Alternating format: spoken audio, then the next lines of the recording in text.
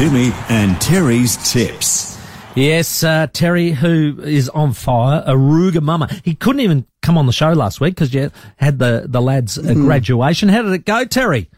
Yeah, no, we had a big double header. We had Charlie's Year 12 graduation at Sacred Heart on Friday night, and then the oldest boy, Henry, had his 21st on Saturday night. So back to back. Wow. Back to back, yeah. No and then wonder had why to you go to couldn't Clare come and on. work at the races on Sunday, Clare Cup Day. That was fun. Yeah. Not. Unreal, mate. But you got a winner, Aruga Mama. Just waltzed in, mate. Yeah, one well. She's going really well, that mare. But in the end, there was a few scratchings in that race, and she started very short. But anyway, a winner's better than a loser, boys. Never get in trouble for picking a winner. What do you got this week?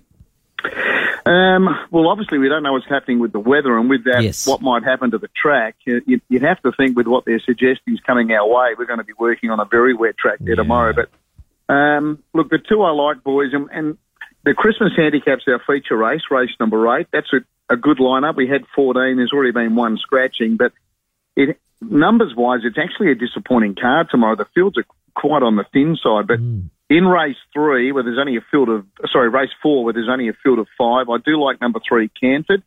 I think there's only 3 possible chances, 1, 2 and 3, and I think Canford can win with the pull and the weight. So I'm keen on it, race 4, number 3. And, boys, I reckon Bristler is ready to win. Race 7, number 3. Wow. He's been probably a little bit below what we might have expected from him this campaign.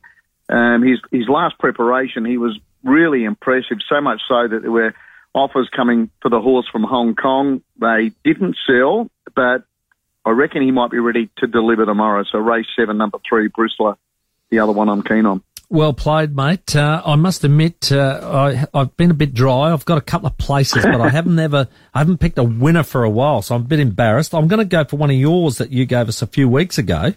Race 9, number 1, La Defense. Yeah, promising horse. And I think probably by the end of the day too, Tim, it's drawn the outside gate. I'm not too concerned about that because it can get back in its races anyway. And by the end of the day, it might be the best place to be, sort of out wide away from the inside rail. So I think it's got a very good chance. Yep, race 9, number 1. Beautiful. Thank you for that. A little bit of confidence that I don't have. Now, the other one, I should have backed this 3 weeks ago. I looked at it and I looked at it. Now, we have a regular that calls into the Saturday morning show. Yeah, Mouse. Mouse.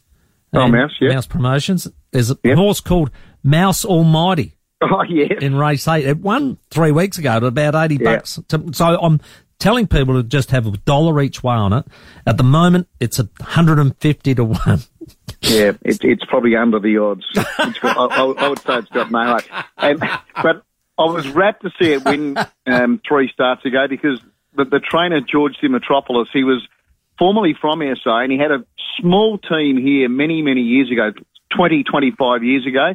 But he went to Sydney for business interests. He's had restaurants and I think more so pizza bars through his life. And anyway, his wife got ill. She actually passed away. So he's actually come home to be close to his family. And with that, he's brought the horses home that he's been training while he's been in New South Wales. And he does a good job with his horses, George. I just think it might be out of its depth in that race tomorrow, though, Timmy. But it was a great story when that horse won that day. Won that. Unbelievable. Well played, mate, and thank you very much for being part of the show. Racing.com's Terry McAuliffe.